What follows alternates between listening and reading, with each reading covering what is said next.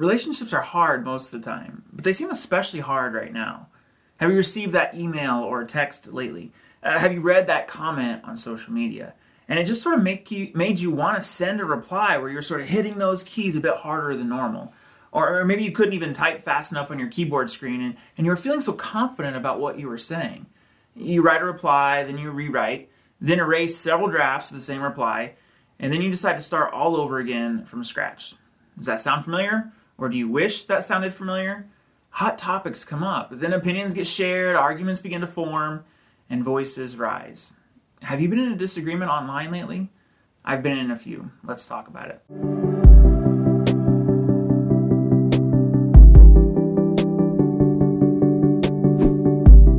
You don't need me to tell you this, but if left unattended, relationships, like everything, move to a place of disorder, even chaos. If left unattended, relationships can move towards conflict rather than towards peace. It becomes a form of relational entropy. Entropy is a measure of the disorder covered by the second law of thermodynamics, which states that there is a natural tendency to degenerate into disorder. And that is why cleaning a house is so tiresome, because if left to its own, it would just get dusty and cobwebs would be everywhere and eventually things would fall apart. Relationships also entropy.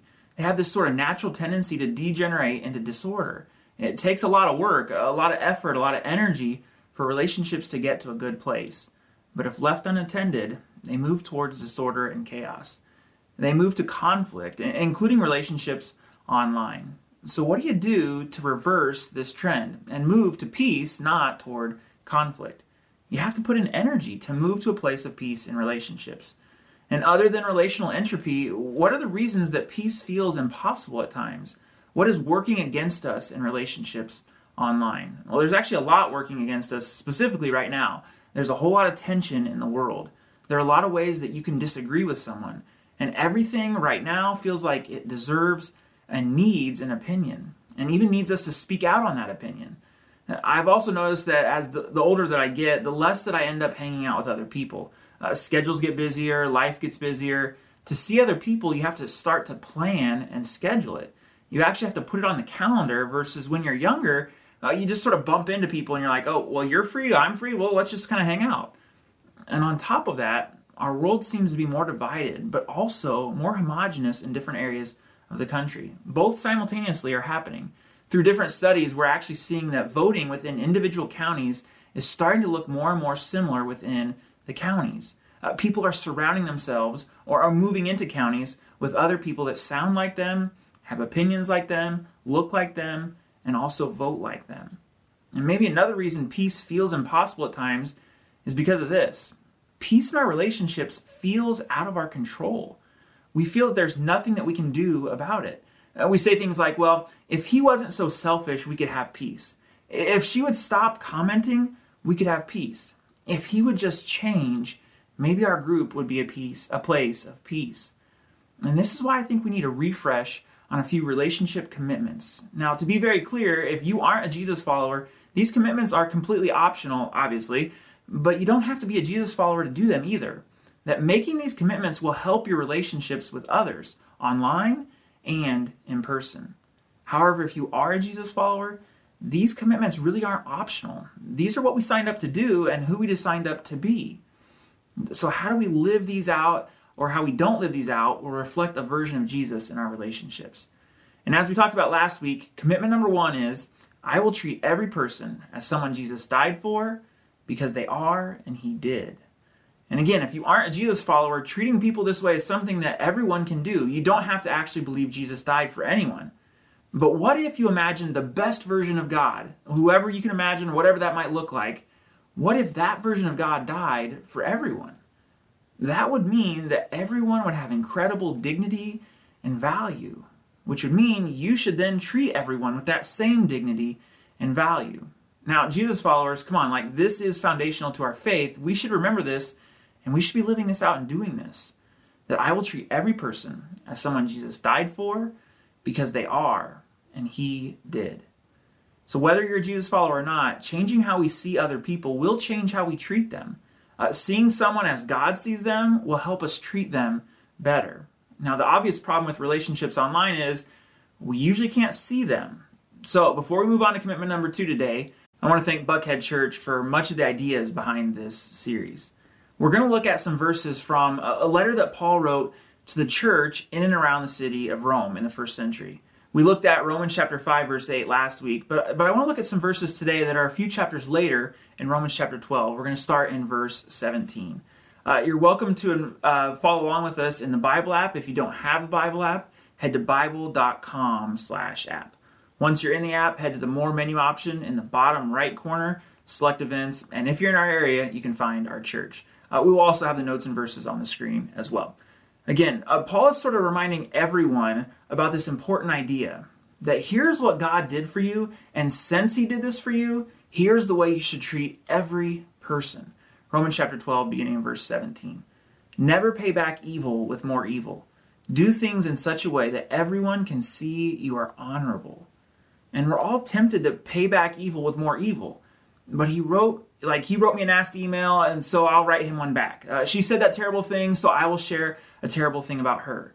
That Paul reminds us not to live that way in person with people, and it also applies online as well. Because we are supposed to live in such a way that people see we are honorable. And you and I really know what that looks like.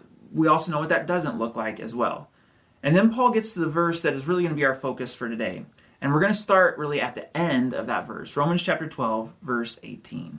Live at peace with everyone. Now, it sort of sounds like the author, Paul, is sort of living in a fantasy world. Now, before you dismiss this, let's look at who Paul is. Paul is a person who had more conflict than most of us will ever have. Before he was actually called Paul, he was called Saul. And he was born with that name, Saul, but he had a radical change happen in his life. That Saul was a passionate follower of the Jewish religion, and he persecuted anyone who was trying to rebel against Judaism, which was how the Jewish leaders saw the Jesus followers. They saw them as rebels. And so let's see if this part sounds familiar to anyone. Saul wanted to defend those he agreed with and do something against those he didn't agree with. So Saul gives murderous threats to those he didn't agree with, those following Jesus. But then Saul had this radical conversion from persecuting Jesus followers to becoming a Jesus follower. Saul turned into Paul, and Paul went from having relationships with Jewish friends who really had each other's back to now having relationships with Jesus followers who knew how Paul had treated them previously. And Paul oversaw some of their beatings and took their livelihoods away from them. And now Paul is on the Jesus follower side, and he definitely had challenges in those relationships, as you can imagine. Probably more than any of us really could imagine. That Paul understood what it was like to have conflict in a relationship. He understood what it meant to have to fight for peace, which is why he said, if it is possible, live at peace with everyone. Now, sort of adding in that phrase can give a lot of us some comfort, right? If means, well, it may not be possible. That relationship that you have that is really challenging, that relationship that you might be dreading at the next family gathering, that relationship that you might be dodging or has caused you all kinds of emotional turmoil. It may not be possible to have peace in that relationship, but it might be. It might actually be possible to live at peace with them. However, to be clear, Paul does not give us any assurance that there will be peace. But Paul says, pursue peace even if there's no promise of peace in that relationship. That you can pursue peace in the relationship with that person, knowing there might never be peace in the relationship. If it is possible, live at peace with everyone. Now, this doesn't mean that we sacrifice all or even any of our important convictions, especially when we encounter injustice or racism or other important topics. Rather, this means we try to live in a way that could keep the conversation open with the other person. And we're actually going to see that a little bit later. Because here's something that we all might need to be reminded of. We have way more in common with other people, even those we strongly disagree with. You've probably heard of the Human Genome Project. We actually referenced it about a month ago. In 1988, researchers started having conversations about how they can better understand the way that we're made up as humans.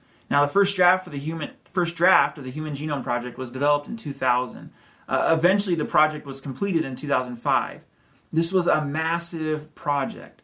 The financial investment alone for this project was just less than $3 billion. Almost all of the actual sequencing of the genome was conducted through numerous universities and research centers throughout the US, the UK, France, Germany, Japan, and China. This was a worldwide collaboration, and the goal was to better understand the DNA that makes us humans. Now, these researchers walked into this extremely complicated and in-depth process. And one of the things they discovered was that the human genome was even more complex than they even knew. That the human genome contains approximately 3 billion base pairs, which reside in the 23 pairs of chromosomes within the nucleus of all of our cells. So they discovered that we have a lot of opportunity for variety. But the most profound learning from these researchers, of the 3 billion bases, we share 99.9% of the same genome.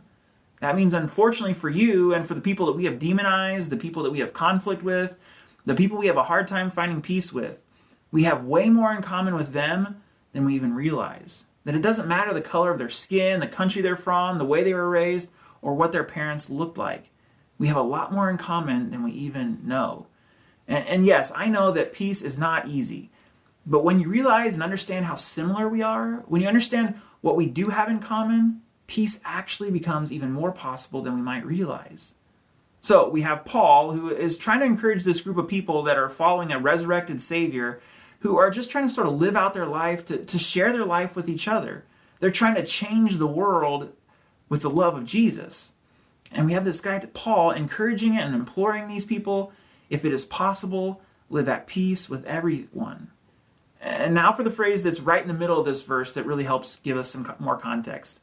Verse 18 again of chapter 12. If it is possible, as far as it depends on you, live at peace with everyone. Now we're going to spend some time on that clause because it might just change how we see our relationships online. And Paul says, as far as it depends on you. He says peace in the relationship is not just determined by whether he changes or if she decides to show up, whether he decides to say less or she decides to speak up. Paul says, no, there's a lot that depends on you. And there's one big thing that you can control. Nothing more, nothing less. Doing what you can do. That we spend a lot of energy on him. We allow her to sort of live rent-free in our mind. But ultimately, we can't control what she does, and we can't control what he does. What I can control is what I do. Just like you can control what you do. So let's talk just for a moment. What can you do? It can kind of feel a little personal to talk about what you can do because it sort of creates accountability, right? It's much easier to talk about him or to talk about her. But Paul says, as far as it depends on you. So what depends on you?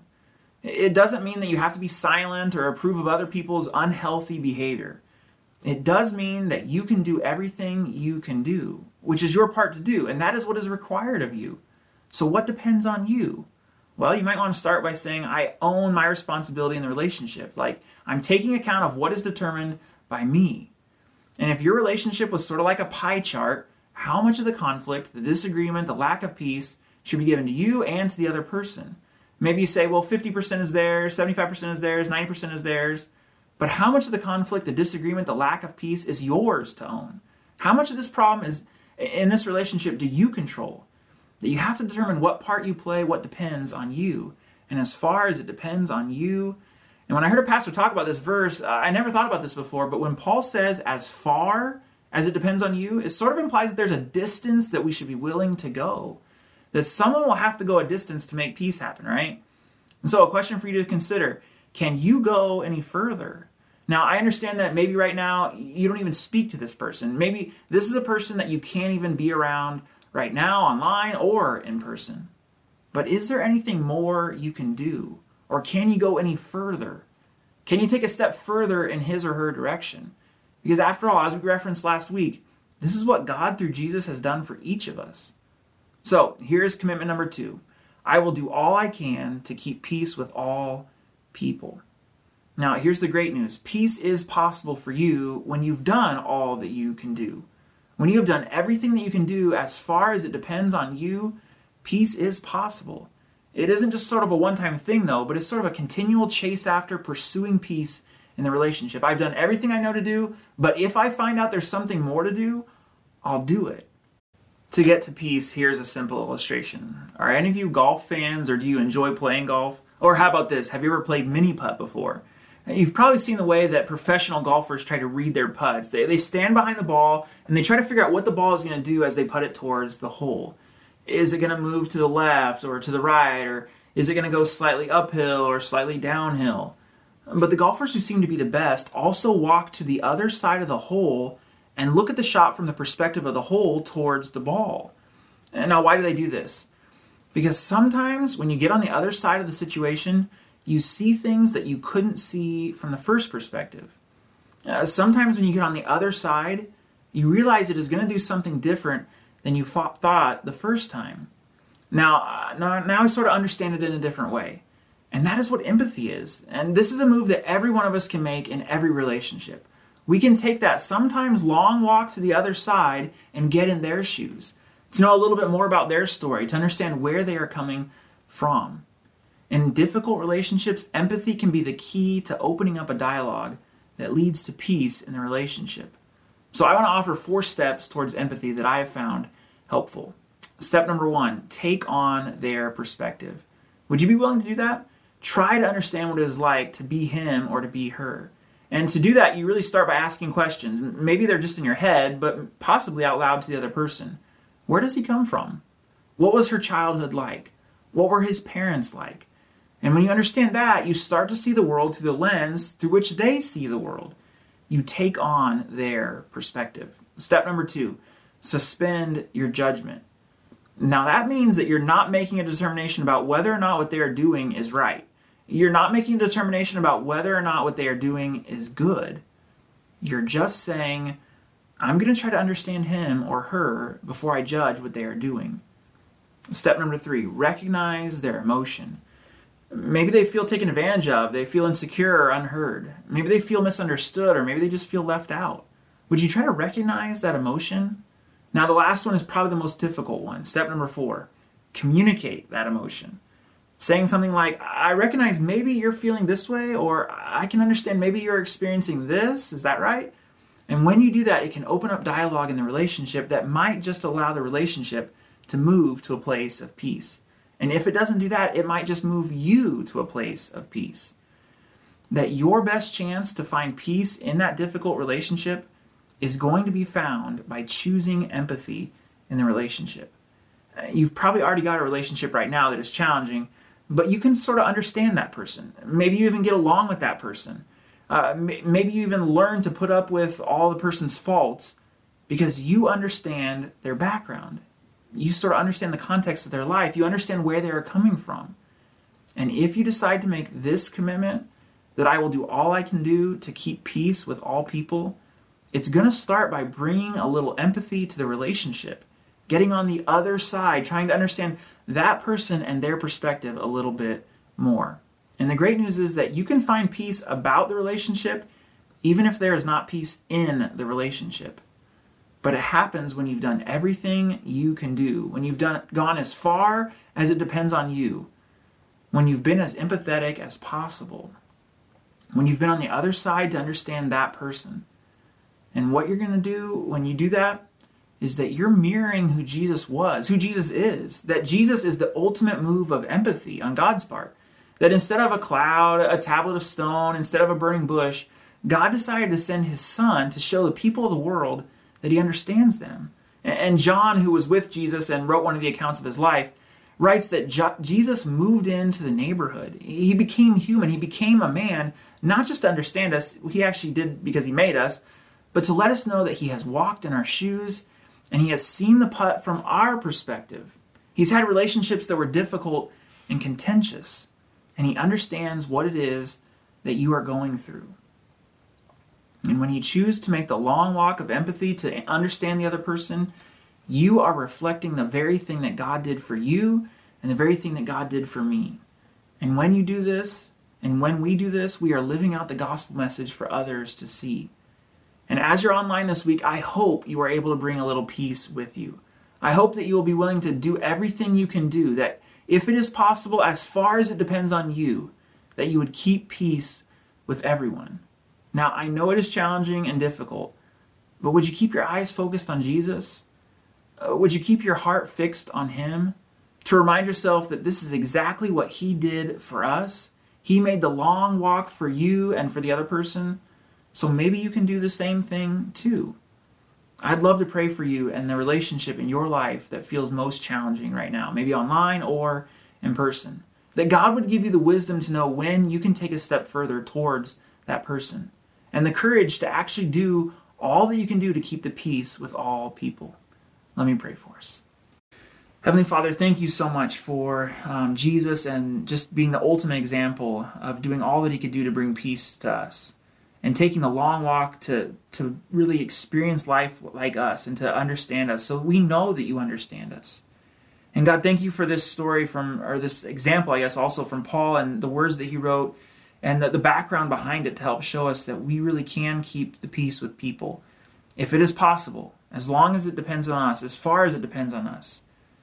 So God, would you help us to know, would you give us the wisdom to know when that is the case, that we might need to take another step? And would you also give us the wisdom to know when maybe we don't need to take another step?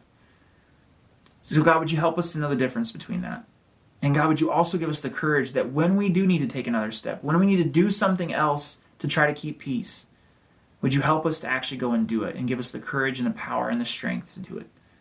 We ask for your help, God. We can't do this on our own. We know that we will not be successful on our own. So God, we ask that you would help us. And for those that are really struggling with a relationship, that they feel like they've done everything they can to keep peace, God, would you help them to have peace knowing that they've done what they can? And God, would you help them to trust you, that if you speak to them, that they are willing to do something else, to do a little bit more. But God, help them to find peace in you because of that. It's in Jesus' name we pray. Amen.